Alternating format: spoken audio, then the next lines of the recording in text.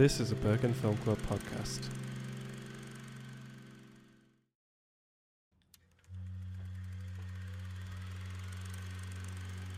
Like an old movie removed from the frame, I am floating and looking for someone to blame. Won't you project me on the walls of your heart? I'm waiting for the real thing to start.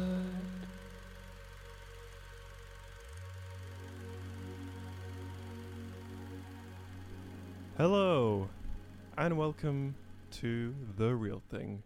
I am your host, Joe Lawrence, and it's great to have you here. Welcome back. Here we go on another exciting episode of The Real Thing, episode 7. This podcast is an extension of Bergen Film Club, which is an independent cinema in Bergen, Norway. The film club's main goal is giving a voice to those who deserve it, revealing insights into unknown cultures, and showing awesome, cool, fantastic movies. In this podcast, I talk about the films that are included in the film club's extensive program of movies, past, present, and future. And today, we are talking about the 1955 Charles Laughton film, The Night of the Hunter. It's wow. I'm really excited for this episode, for you guys to listen to it. I'm going to try and keep the intro short because the interview that we have today is meaty and juicy and delicious and full of amazing good content, words, and listenable chunks. So it's a soup of good content, basically. So I'm excited for that. It's good. We're in the podcast groove. We're in the it feels like a long time since I last podcasted for some reason, but it was only a week ago. So yeah. In terms of housekeeping or kind of BFK news, we're on Easter break right now, so no upcoming films, but perfect time to take a break from life and just chill, revel in our fake Christian holiday, and just have a good time. Maybe catch up on some episodes of this podcast, other podcasts. The one thing that I wanted to get off my chest before we get started, you listen to this episode right now, you're listening to it right now, not to get meta, but the intro, who is created by our wonderful collaborator, singer, songwriter, music legend, Wise John. A couple of weeks ago, he put out a new song called Atlanta, which is part of his upcoming EP, which I believe comes out in April. So definitely go check that out. I'll link it in the show notes, and I'll also link it on our Instagram, which if you don't follow is at The Real Thing Pod. And yeah, go check him out because from having created this intro and his little transitionary and the outro, which I love, the podcast would be nothing without Wise John. So go check him out if you haven't already. He's a great guy and he's a very talented musician and he makes amazing music. And I'm totally coming at this from the place of a fan because I genuinely am a very big fan of that man. So yeah, he's a Wise John with an H official on Instagram and Wise John on Spotify or whatever streaming service you use. So yeah, I'm really excited to hear that. But before we get into that, again, thank you, Wise John. And let's get into some recommendations before we get going. Like I said, I'm going to keep it nice and short on the recommendations, so I'm just going to breeze through this. In terms of podcasts, I stay listening to the ones that I've already recommended, but I think that I haven't recommended an Exactly Right Media podcast called Tenfold More Wicked.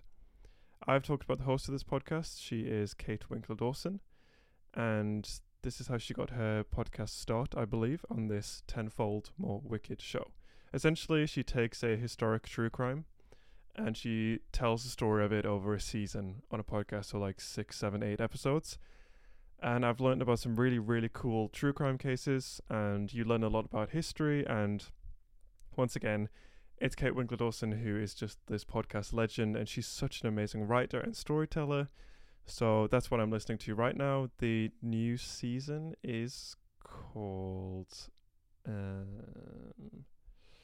Morphine Murderess. So that's season 8. It's about a woman who poisoned her family in 1910s New Orleans.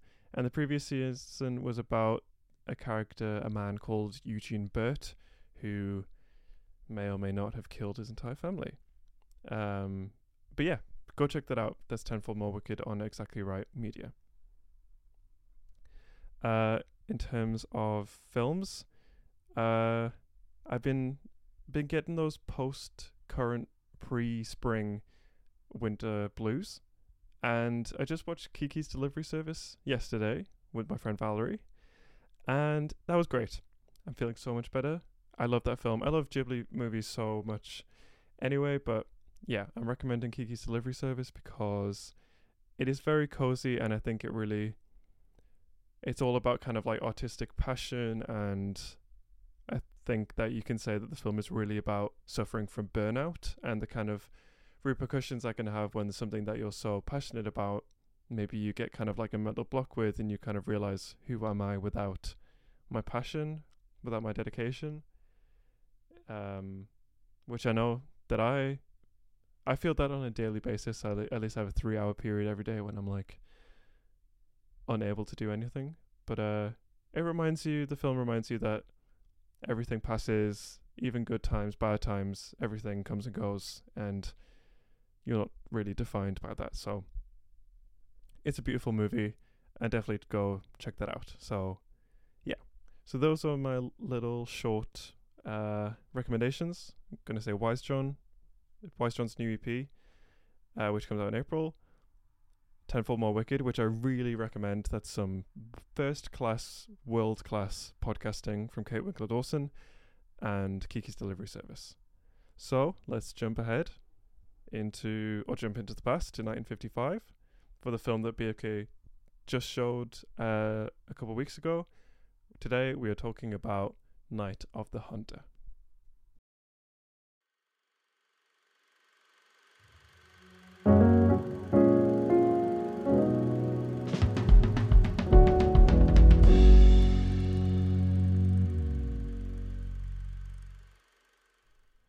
So yes, here we are to talk about Night of the Hunter, a 1955 American film noir thriller directed by the legendary Charles Laughton. The screenplay was written by James Agee and based on the 1953 novel of the same name by Davis Grubb.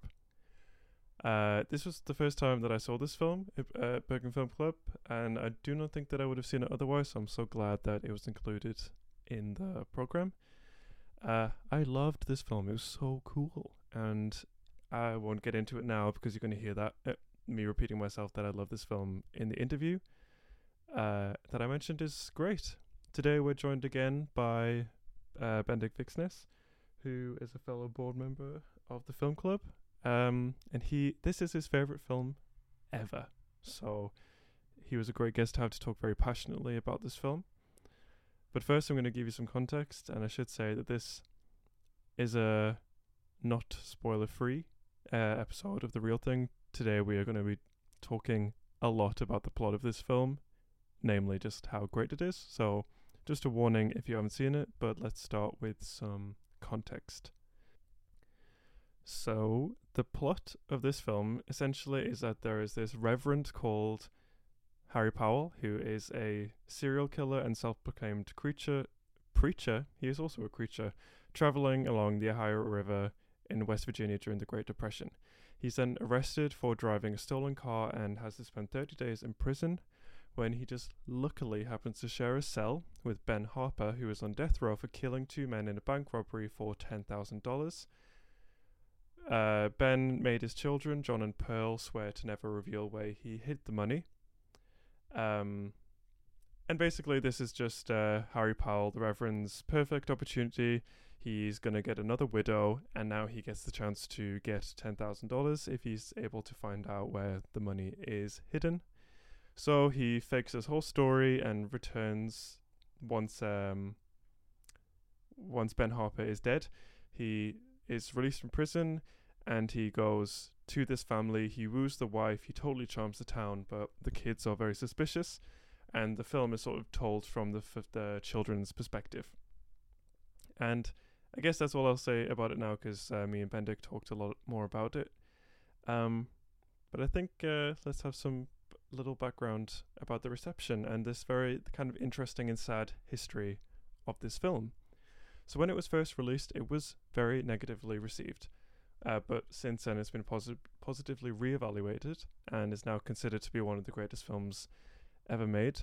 But due to the poor reception, Night of the Hunter happened to be the only film that Charles Laughton ever directed, which is very sad because, as I say, me and Bendik came to talk about it. This film is incredible. Like, it's very, very good, and I think just in the filmmaking and the directing, it's just some of the best camera work and directing and scene shooting that I've ever seen in a film, honestly. So that's really sad that it was the only film that he directed. There's just so many things happened since then. Like in 1992, the film was selected for preservation in the United States National Film Registry. An influential French film magazine, Cahiers du Cinéma, selected it in 2008 to be the second best film of all time, only behind Citizen Kane. So it's all very sad that Charles Laughton never got to see how amazing his film was.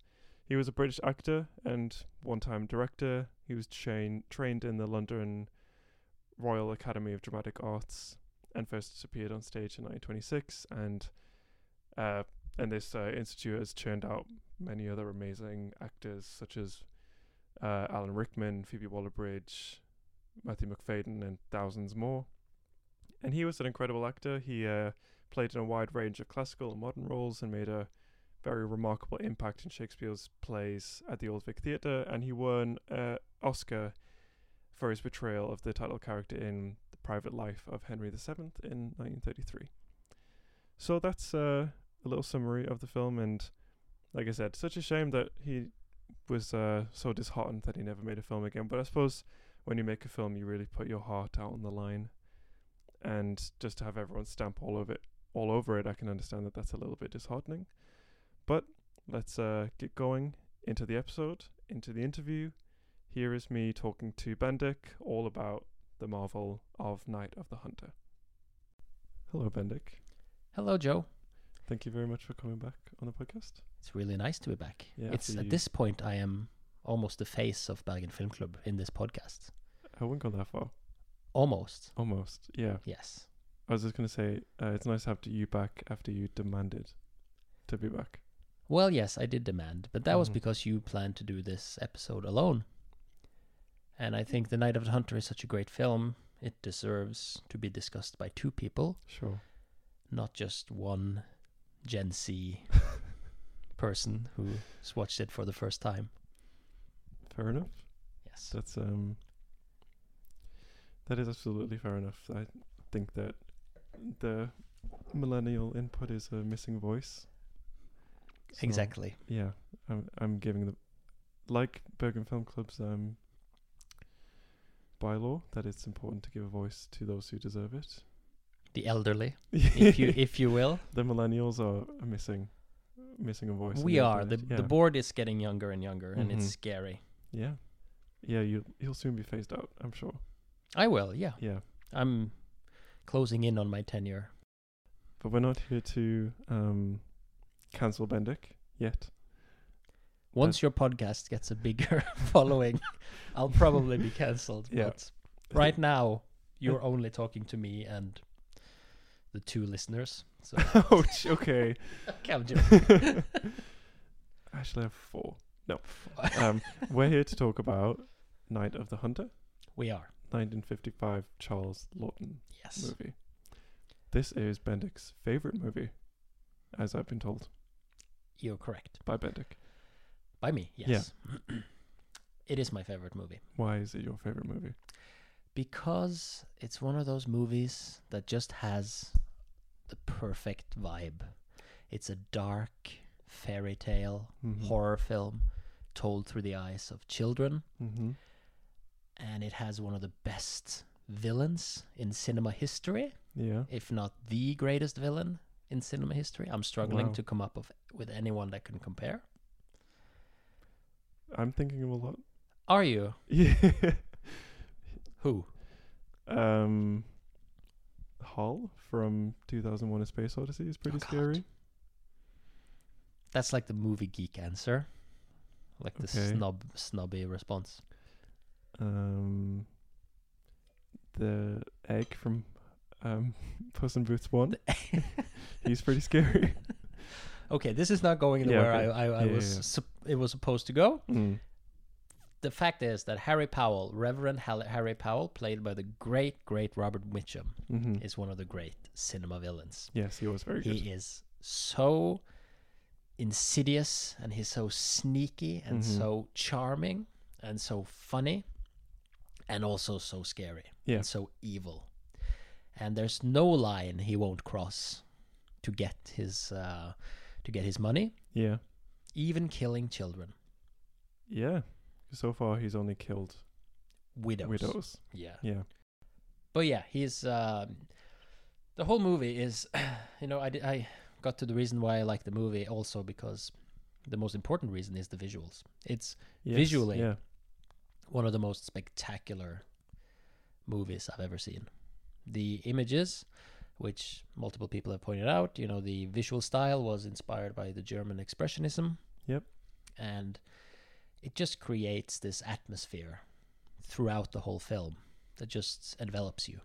Yeah. And like I said, it's a horror movie told through the eyes of a child, meaning that it has this sort of innocence to it. Mm-hmm. And you can kind of explain a lot of what happens in the film. What stuff that you kind of would maybe see as hokey Yeah. or like overly stylistic. You can explain that by the fact that this is happening through the eyes of the two leads, those two children, and that we're experiencing through their recollection almost. Mm-hmm. So it's kind of like a fantasy. You can imagine this movie being like a nightmare you dreamt as a child. I also like that the movie is really funny. It is funny. Yeah. It had is some fun funny. moments. Yeah, and that probably because it's directed by Charles Lawton, who Yeah. was an actor. Mm-hmm. He was British, like you. Yes. Yes. You don't have to. I do don't the have to do accent. the accent? No, it's fine. Oh. Because a lot of Norwegians like to do the accent. Oh yeah. My mother likes to do that. When she goes to England, she's, oh, thank you so much. Which is cringe, I believe Carolina would have used. Yeah. To I would describe it. also say it's cringe. It's cringe, yeah. It's definitely cringe. Carolina. But anyway, Mm. Charles Lawton, he was an actor. Mm-hmm. And as you probably explained in the intro, he only directed this one film. And Yeah. I checked out his filmography before this pod, and I've only seen him in one film. Oh yeah. Yes, but he's played in like a bunch. Mm-hmm. And I've seen him in a movie called Witness for the Prosecution, directed by Billy Wilder, Mm-hmm. where he plays, I think he plays a defense attorney. Yeah. I should have checked that beforehand, but I'm pretty sure that's what he plays. And he is so good in that film. The Mm. movie is based on a play by Agatha Christie. And it has that sort of British sense of humor. And he steals the film. He's so funny. Yeah. So I imagine that a lot of the humor he brought to that role is kind of probably a lot what he was like in real life. Mm-hmm. I imagine. And then he probably brought a lot of the same humor to this Yeah. film. Because there's so many like little touches that are just brilliant. Yeah. Like one of my favorite moments is the first scene where the children are introduced to Harry Powell. He's sitting there with Pearl on his lap. Yep. And talking to the mother and this elderly couple, Walt and I forget her name for some reason. Yeah, I forget to. Yeah, the older lady. Mm-hmm. And he's doing his shtick. He's doing his spiel, using religion and all that to kind of blind their eyes. Yep. And they're like swallowing it hook, line, and sinker. They are so fascinated by him. Yeah.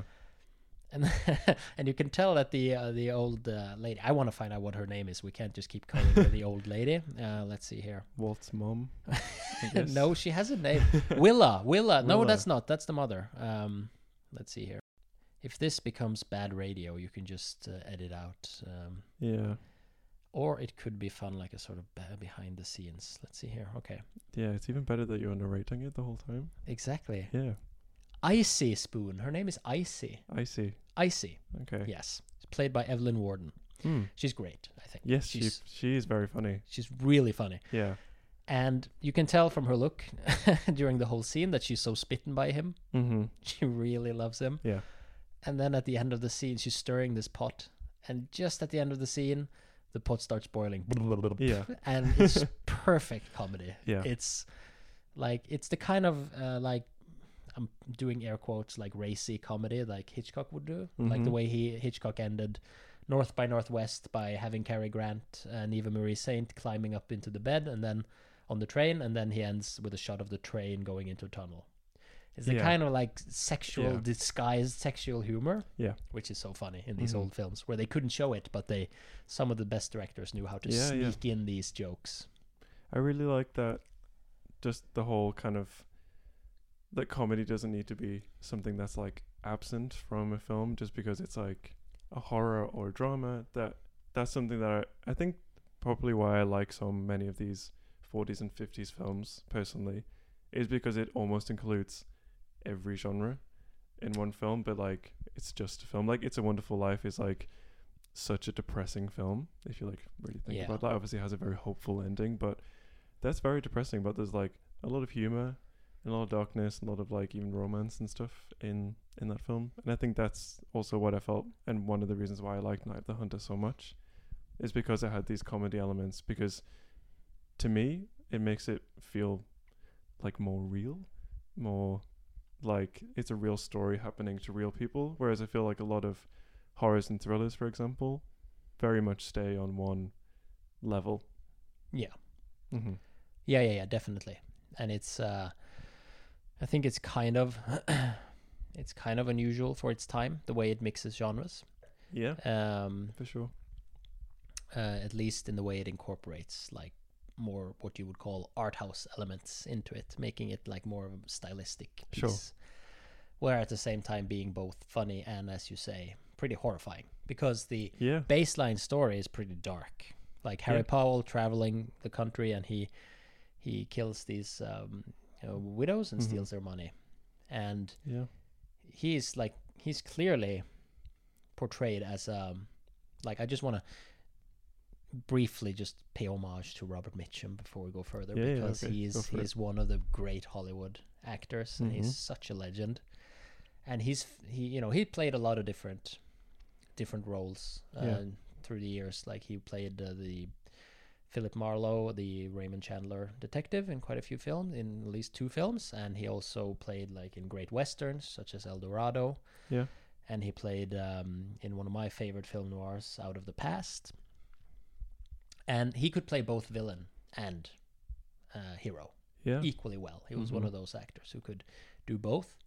And he's also famous for being the original Max Cady in Cape Fear, the original Cape Fear, directed by J. Lee Thompson from early 60s. Okay.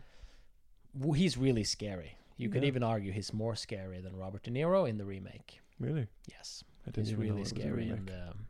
in the original one. Yeah, and the remake subverts a lot of the elements from the... So Robert Mitchum is cast in the remake as well. He plays the opposite of what he plays in the original. He plays a cop. Oh yeah, okay. In the remake. That's fun. Yes, that's really fun. But Robert Mitchum, he was one of these actors who could do both. But I do think that he peaked with Night of the Hunter. I think Night of the Hunter is his best performance, because he's able to create this villain, this smarmy villain that you just love to hate. He's so sneaky, but he's so magnetizing you can't take your eyes off him. You're almost like Icy Spoon with the pot when you look at him. And and back to the character of Harry Powell. He is like, I hadn't watched it in a while. When I watched it yesterday, I was excited to see if it was still my favorite film. Yeah. And I remember that I thought maybe Harry Powell is a hypocrite, like he just he uses the religion more as a tool, and that he's not actually religious himself. But it's clear from very early that not only does he believe, he's very devout, but he also hates women. At Yeah. least he hates the effect women has on him. There's like this early Yeah, scene yeah. where he observes this dancer, this I wouldn't say stripper, but at least this dancer in Mhm. light clothing, and the camera kind of zooms down, and he ties his fists, and he puts his fist in his pocket, and the knife protrudes coincidentally from between his legs, Yes. like this phallic symbol. Mhm. And there's the scene later where after he marries the mother of the kids, Yeah. she tries to offer herself to him, if you will, Yeah, on their wedding night. on their wedding night, Yeah. as you would, and he refuses her Yeah. and tells her that she was meant to raise children. Her body was not meant for the lust of men, Yeah. Yeah, that's tough. which is a really horrible scene. Yeah, it was really uncomfortable. It is. Mhm. It doesn't go the way you thought it would go. You'd think that he'd probably take advantage of her and then Yeah, kill her, for but sure, he yeah. doesn't. No. He's really so he's one of those It's good, the scariest kind of evil priests, the ones that actually believe. yeah, yeah. So many serial killers think that they're being moved by God, so Yeah, it exactly. doesn't stand too far out of reality, I think. Yeah, But he exactly. definitely plays that character really well. There are some genuinely scary moments, especially with his more so with his interaction with the children. I feel like, not that it's bad when adults die, but there's more at stake when a child is being threatened Exactly. by such, knowing what this character has previously done. I think it's quite scary. Especially, I felt quite uncomfortable when he was with this Pearl, the young daughter. That was definitely scary. Yeah, you can hear that he hurts her before the mother storms in. Yeah, So he doesn't care about any of this. He's completely cynical, and just the money is just what he wants. yeah, that's what he wants. Yeah, He's completely evil, and that's also one of the things that kind of surprised me about the film, given that it's from the 50s. And this movie certainly does have this really overtly happy ending. I'm sure we'll come to it eventually, but yeah, so it does wrap things up in the way you'd expect from a 50s movie, yeah. because they had all these things they had to adhere to, like the Hays Code that put certain limits on what they could show and not show and stuff. Yep. And one of the things also is that usually you'd have to have sort of happy endings, even though of course there was a lot of noir movies coming out at the time that had tragic endings. But Yeah, one of the things I did not expect when I watched it the first time, I thought that the mother would survive, that somehow me too. he would chase the children, because I knew the movie was about him chasing these children, but I assumed that the children would run away and he would go after them and the mother would be left in the house. Yeah. So I think it's a really cynical plot twist when he Mhm. kills her as well, Yeah. because they just lost their father and they get bullied for it Yes. by those other evil children at the school. Mm-hmm. And then they also lose their mother. So these Yeah. children go through some really tough times.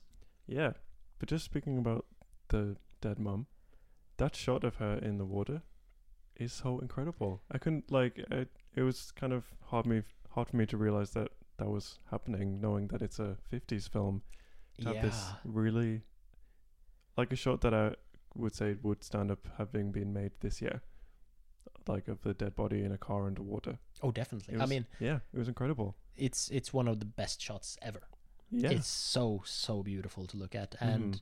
Well- it's it's darkly beautiful, if you will, with the hair and the seaweed flowing side by side.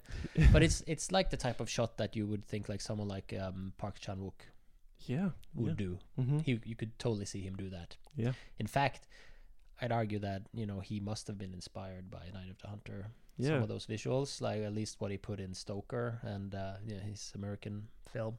There was so much in this film that I felt that you can recognize from films since, spoiler,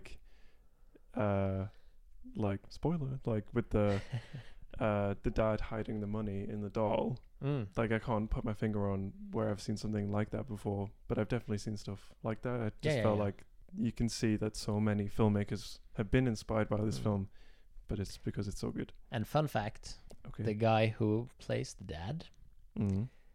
also plays the captain in my favorite comedy of all time, Airplane.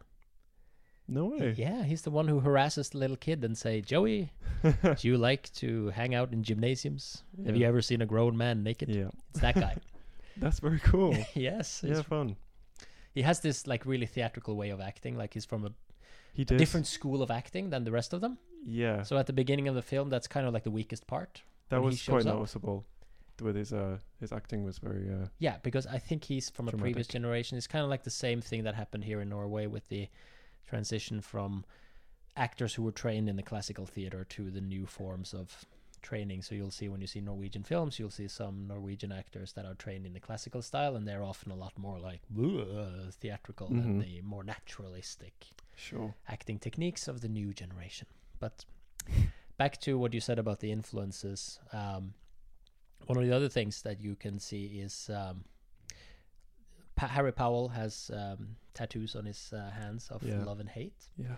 And Spike Lee took that into his famous film Do the Right Thing, where there's a character who goes around with love-hate, and he has the same monologue as Harry Powell. Oh, really? Was this hand that, yeah, he does the same Wow, shtick. okay. Yeah. Very cool. And, you know, like the director that I keep trying to put in the program that they never let me, William Friedkin, it's his favorite movie of all time, Night of the Hunter. Yeah, so he was really influenced by it. Very cool. At least it used to be, unless he's updated his list. It's it used to be his It's been favorite. a while since you've talked to him. It's been a while since Yeah, I talked okay. to him, yeah. But you wanted to talk about the chase scene Yes, we've Yeah. covered the first. beautiful scene where the mother dies, which was, at least partially, is done practical. Yeah. At least partially they have an actress holding her breath Yeah. in those shots. Yeah, I Which figured. means that just to achieve that one shot, he had to put her in a tank Yeah. and like shoot it. I mean, imagine the work he had to do just to get that Yeah. shot. It was incredible. And just the way his mind worked, that he was able to think like that. And You can tell that. I mean, I don't know much about his schooling, but you can tell that he loves films and has obviously seen a lot.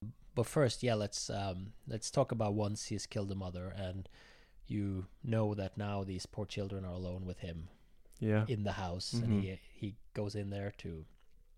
They have no way of escaping now. They're alone with that guy, and there's this scene in the cellar where he finally figures out that the money is in the doll. Yeah. And they thwart him, Home Alone style, by kicking over that shelf, so he gets those potatoes in his head or whatever it is. Yeah.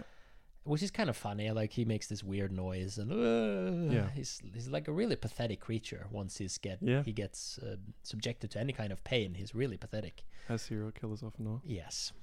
But then they escape, and then there's this great shot when they're running up the stair, and he's chasing them. Yeah. You can see him with both his hands outstretched like a monster coming out from the darkness. And that is straight out of, again, a kid's nightmare. Like when you were a kid and you were scared to go down into the cellar, and you go quick back, at least I did. I would run up the stairs again, and that's exactly what I would picture in my mind. But then they keep running. They get no help from that alcoholic uncle. No, He just out falls for the over. count. He's out for the count. Mm-hmm. And so they escape in the boat. And as they escape, Harry almost catches them, and he releases this guttural scream Yeah. as they kind of escape from him. Mm-hmm. Really slowly on the boat, I might add. He could Yeah. probably just But he walk, probably didn't want to get his very probably nice didn't want to outfit get wet. wet. Yeah, Yeah. probably. Yeah. 'Cause he wears it for the rest of the film, so Yeah, he does. he probably didn't It's want probably to get hot it and ruined. humid down there in the Yeah. south. But once that kicks off, you get this wonderful, surreal, beautiful sequence Mm-hmm. of these children going down that stream. And all these wonderful shots of the starlight sky and the fauna, if you will, all the animals. Yeah, And there's a lot of animals. Yeah, it's I a like lot of that. animals, which creates this fairy tale mood again. Yeah. And Pearl is singing this song. Yeah, that was really beautiful. It's just such a striking, Yeah. wonderful scene. And everybody who loves this film always brings up that sequence. Yeah. Because it's the moment where I realized that this is one of the greatest movies I've ever seen. The first time I watched it. Really. Yeah, it's just like, wow, this is so beautiful. Yeah. I think it's really accessible. If you aren't used to black and white films, this is a good place to start. Yeah, but the story is The story is So really good. easy to follow. It's Yeah. really good. It has a good, strong villain, and it's not that dated. Even though we have talked about there's some hokey elements here and there, it's pretty easy movie to follow, and it's funny, scary, all that stuff. But yeah, once we get to this sequence, we also follow. Like this funny sequence again with the older couple where they blame gypsies for killing a dude and stealing his horse, and then in the next shot we see Harry Powell riding on the horse. Yeah. And he's riding a pale horse, obviously. Death rides a pale horse. Oh. Yeah. And I'm not familiar with the death law. you're not familiar with the Bible? No. Yeah, because that's where my expertise come into play, because I'm from the south of Norway. Yeah. That's called the Bible Belt. Yeah. And I grew up with a lot of these congregations, not in one, mind you, Yeah. because my father's an atheist. Yeah. But Congregation adjacent. there was, my friends were in congregations. And I knew about some of these leaders of these congregations, and some of them, they're not as bad as Harry Powell, obviously. They don't kill children. Hopefully. So there's a limit they haven't crossed. Yeah. But some of them are dicks. Yeah, Some of them okay. are Harry Powell adjacent because they're religious, but they are complete assholes. Because they only like you as long as you do exactly what they want you to do. Yeah. Anyone And they you show wanna their name? hypocrisy so easy, huh? Anyone you want to name? I don't want to name drop because I'm probably gonna No, that's narcissistically put this on my Snapchat again. Oh, And, yeah. That has like 1,000 and followers. Yeah. But at least if one of them listens to it, and Yeah. maybe we'll, I don't know. Yeah. But some of them are really assholes. Okay. Real assholes. And I kind of had that in mind when I watched this the first time too. I kind of recognized the elements about how people around them can get so smitten with these these charismatic definitely. leaders, and just, wow, he's so great. Yeah. And when actually he's not. So that was kind of an element that I liked, and I felt like Charles Laughton almost satirizes. Yeah. I think so.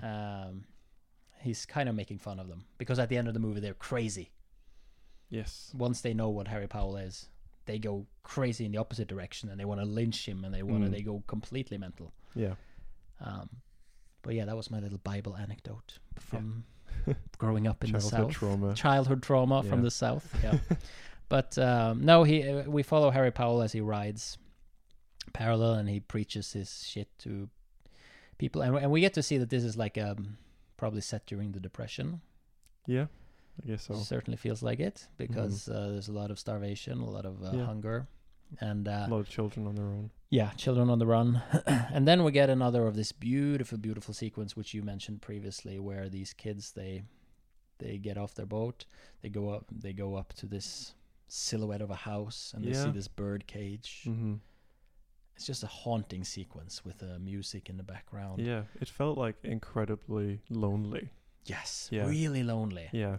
Because you just have the silhouette and no warmth, no way for them to enter or anything. Yeah, because I mean, Just- obviously it's like black and white, so maybe some like contrasts wouldn't be so easy to see as if it was in color. But it's like almost all black, isn't it? It's like it's like a stark all black kind of field with this very bright white sky, I think. And just for me, it's like a lone tree and just kind of like this empty, sprawling darkness, and the children just alone in this barn. Like it's just like incredible filmmaking for me, because just to have that scene alone just make me like feel that loneliness Yeah. with no dialogue, with no further description or sound. It's just the image itself making me sort of realize the situation that these kids are in. I think Yeah, that's yeah, really definitely. incredible. Yeah. And it is. I keep bringing up this analogy that it's like a nightmare when you're a child, and I that sequence, that whole thing reminds me of like one of the few nightmares that kind of stuck with me. A nightmare I had when I was really young, and I dreamt that for some reason I dreamt that I'd done something I wasn't supposed to, and my father grabbed me and he threw me out the window, and I flew Okay. out the window and into a deep dark wood. Yeah. And my father has never been violent, I should say. Okay. So I don't know where that dream came from. Okay. But I remember in the dream that I was like getting my bearings in this dark woods, and I was completely alone wandering through this woods, trying to get back home and Mhm. couldn't reach it. And that is the same feeling I'm getting from this scene. Yeah, yeah, The isolation and yeah. the feeling of being trapped in a world where nobody opens up to you. You're just trapped alone in this. Yeah, because they have this, like, the two siblings have this secret that they only have for each other, and in that way it's also like adding to this theme of isolation. Yeah. Like, it's them against the world, and they Mm. really can't tell anyone about this secret as well. So Exactly. Yeah. And then you get to, when they go into the barn, you get that whole, the camera is positioned so you see all the cows and their udders to kind of yeah, the image of project an image of motherhood, I Yeah. guess, which they now don't have. no, because she is at the bottom of the river. She is. Yeah. And they climb up into the attic, they fall asleep, and then comes my favorite sequence of all time, when the kid wakes up, the son wakes up, Mm-hmm. and he looks out from the barn into the desolate landscape, and you can just see the outline of a road in the horizon. Yep. With the dark sky. And he just hears the singing, because Harry Powell has this song that he keeps singing. Mm-hmm. Do you want to sing it, Joe, so they know what it is? I don't remember. Do you want to sing? No, it? I don't want to sing it. I don't want to sing it. But Okay. he has this song that he sings, and you can just hear him. You hear the singing, and then you see the silhouette over the horizon Mm-hmm. on a horse Yeah. riding. Just this black silhouette on a horse. With Yeah. you see the hat and everything, and he's just riding, singing, so that he's always out there.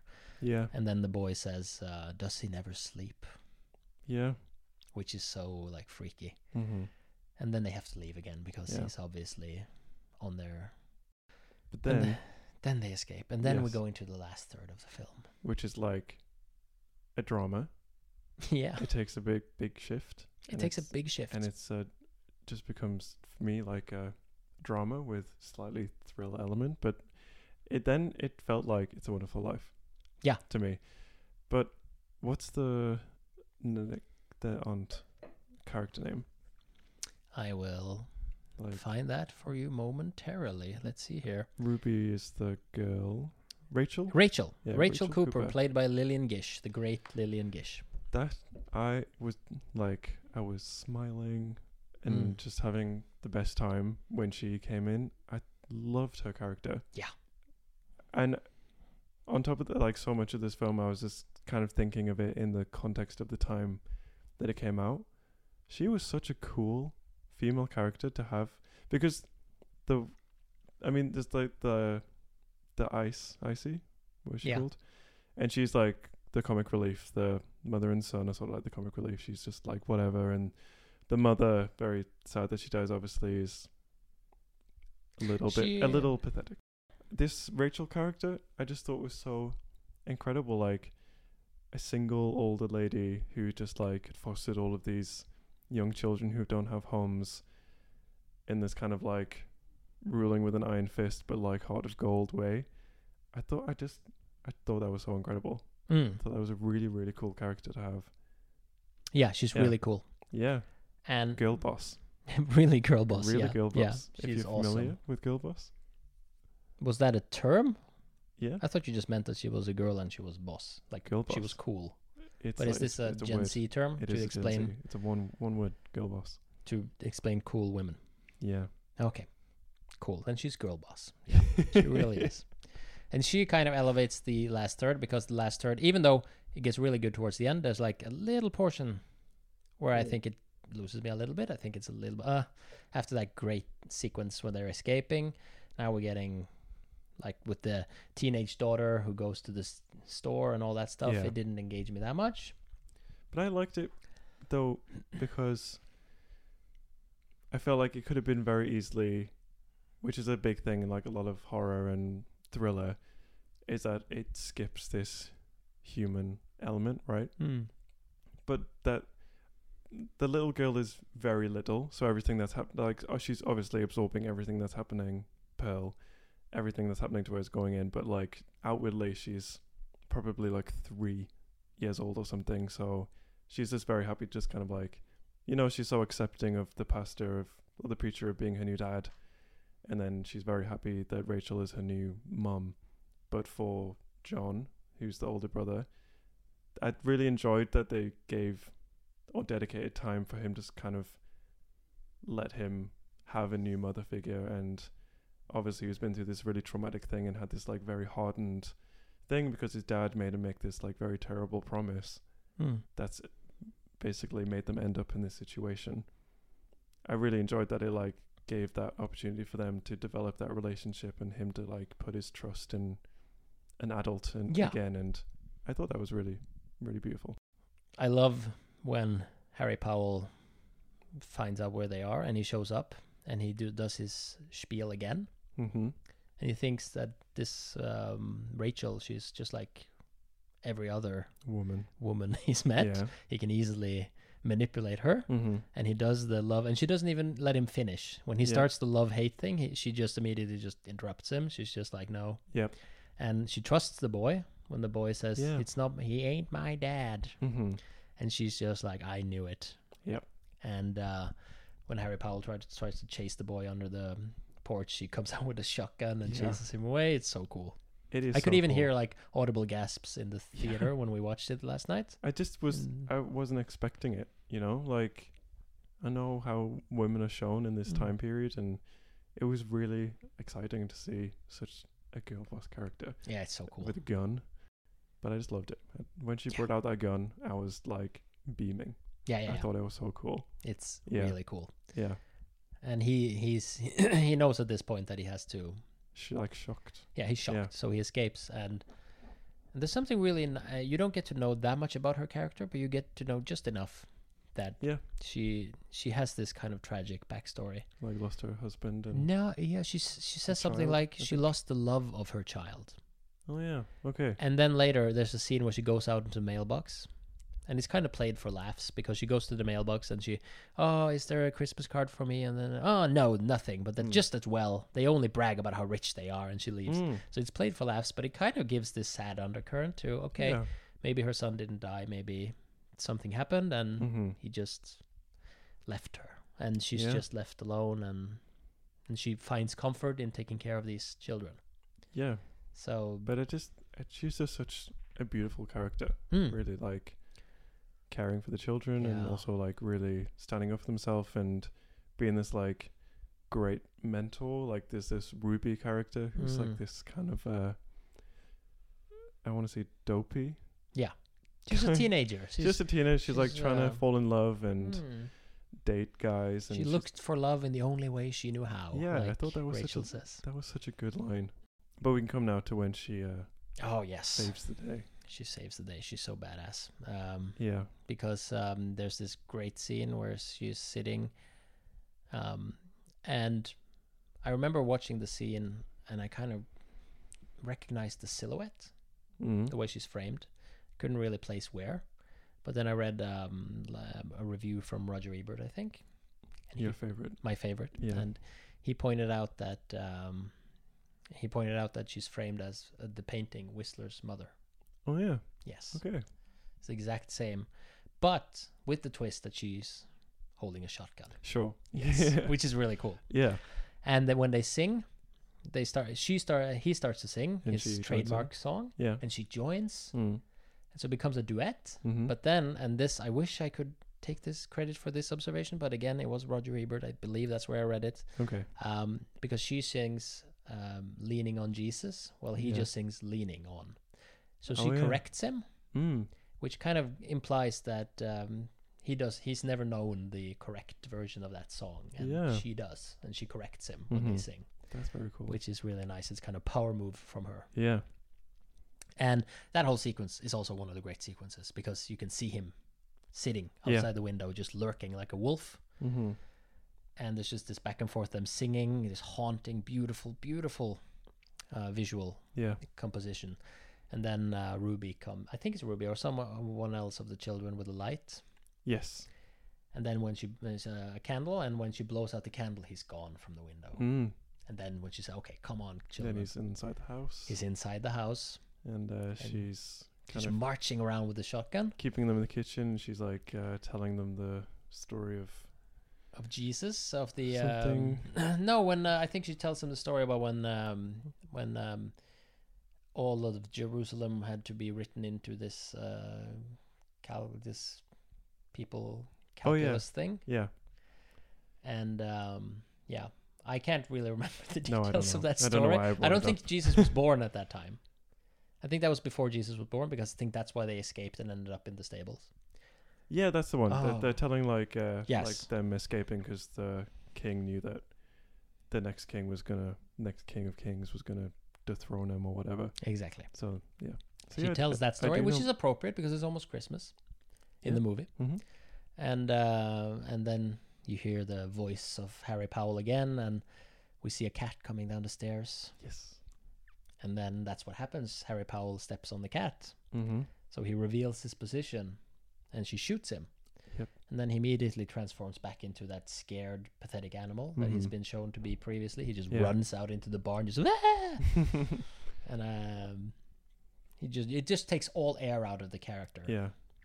It's the same move that I guess Tarantino uses in Death Proof when Kurt Russell at the end gets beaten up by these girls. He starts to cry, and he just becomes like this totally pathetic character. Mm-hmm. Once he previously was a pretty cool villain. Yeah. And it's the same in this one, in Night of the Hunter. Yeah. He just falls from his throne and becomes this pathetic animal hiding in Mhm. the barn. And I like that line when she calls the police, and then they're like, "Why didn't you call us sooner?" And she's like, "I didn't want you tracking mud in my house." Yeah. Or something like. I thought that was It's so cool. yeah. And then she tells them to mind where they're shooting because they're children here, Mm-hmm. implying she just wants them to Take him kill away. him. Yeah. And then we get the scene where the boy John. gets re-traumatized as they Yeah. arrest Harry, and he He has the same. He says the same lines as when his father gets arrested. yes, Yeah. exactly the same. Don't.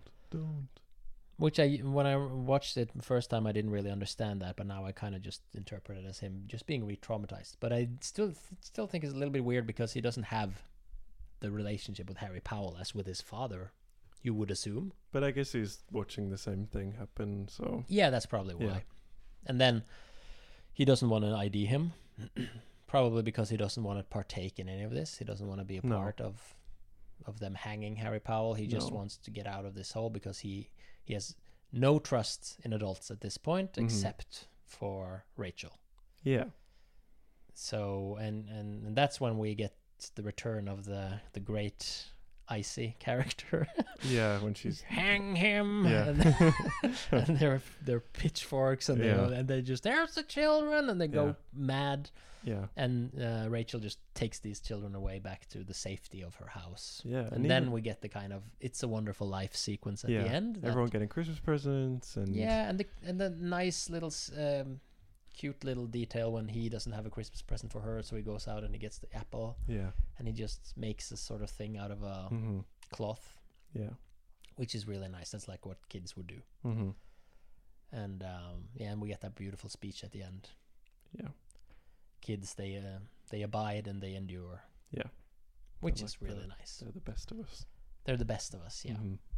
Oh, such a good movie. I got Yeah. goosebumps now Yeah. that we went through the ending again. Mm. Mm.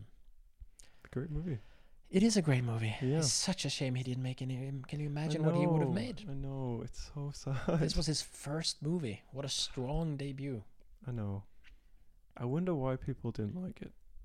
Oh, I know why. I think I mean, not only is it really like pushing boundaries mm, with its content, but it also satirizes religion, or at least the way I suppose. people follow. Yeah. Because it is a religious movie, because they do introduce this Rachel character who also is Christian. But that was like fun. So it kind of Christianity. it's a fun Christianity. So it redeems the religious aspect Yeah, by 'cause- introducing her. It's just like nice stories. Yes, but it still kind of shows how easily people are misled, and almost like a microcosm of the U.S. How easy people can Yeah. get seduced into Mhm.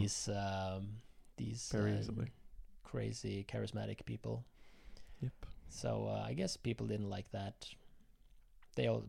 It stands out from a lot of the fare that come out. This was around the time where people started to experiment and started to becoming a little bit more brave. Like you Mhm. had I think in the same year as this one, you had Robert Aldrich came out with Kiss Me Deadly, which is another like a film noir that basically becomes the first neo-noir because it destroys whatever that came before by being completely insane. Okay. And taking the genre in completely new direction. So this was around the time where people started to experiment, but mostly it was still pretty safe fare. And Night of the Hunter is not safe fare. Yeah. Oh well. But it is great. Then I And guess everyone tonight should go and pray to Charles Lawton's ghost in heaven Yes. and hope that he receives the message that we all love his film. Yeah, and pray to Robert Mitchum as well. Yeah. Because he gave us this, he gave us all these great characters, but he gave us this great villain. Yeah. And he didn't have in his, he lived up into the mid-90s.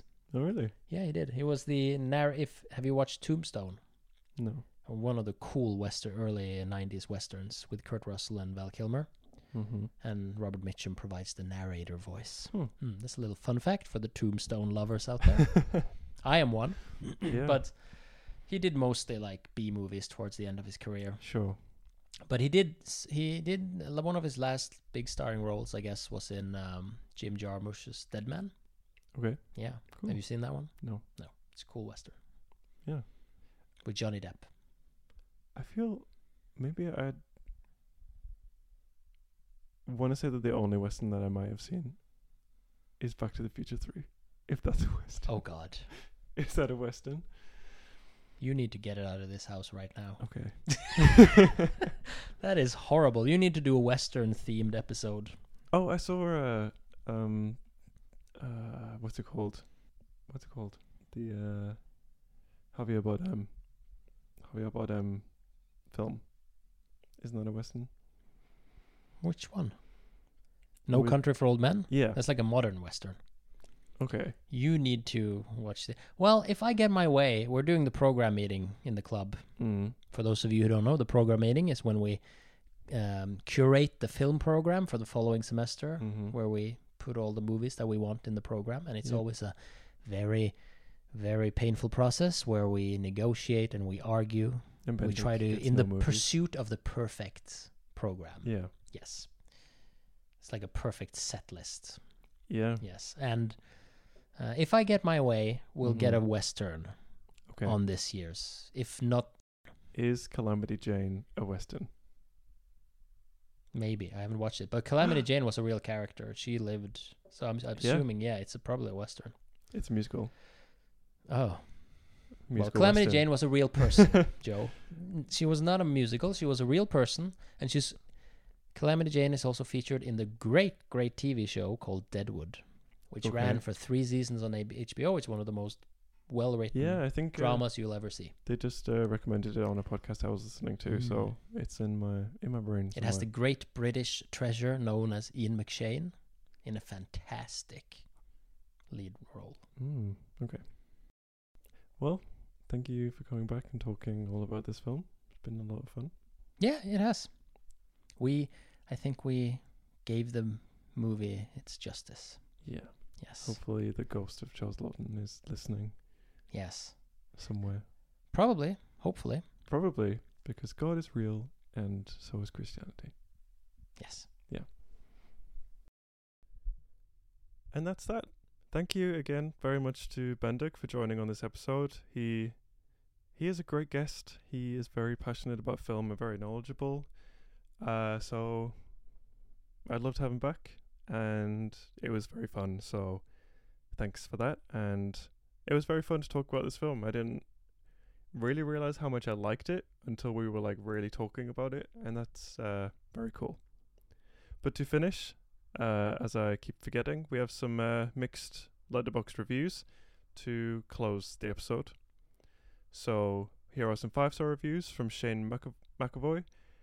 Imagine making one movie and it's the best movie, and that's so true.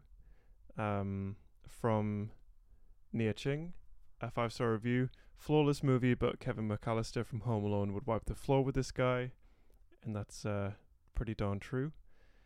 And you know what? I'm not even going to do the half-star reviews because the points that they made was stupid. Like, it gave them a headache, stereotypical portrayal of Southerners. Yeah. But that's that. Thank you very much for listening.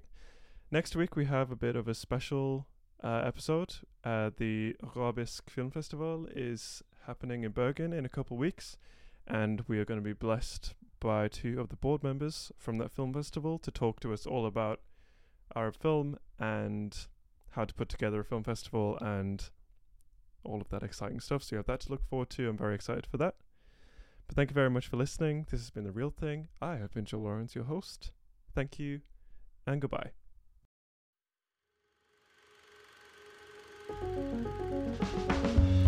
This has been a Bergen Film Club production. Our music is by Wise John. Check them out on Instagram at WISEJohnOfficial. Our logo is by Pia Sofia Brentesen. This episode was produced, mixed and engineered by Joe Lawrence. Our researchers are Inke Schilbreiben and Mamina Nazmajid. Want to talk to us about films? Then please send us an email at podcast@bergenfilmclub.com. Follow the show on Instagram and Twitter at TheRealThingPod. Check us out on Letterboxd at BFK The Real Thing. Thank you and goodbye.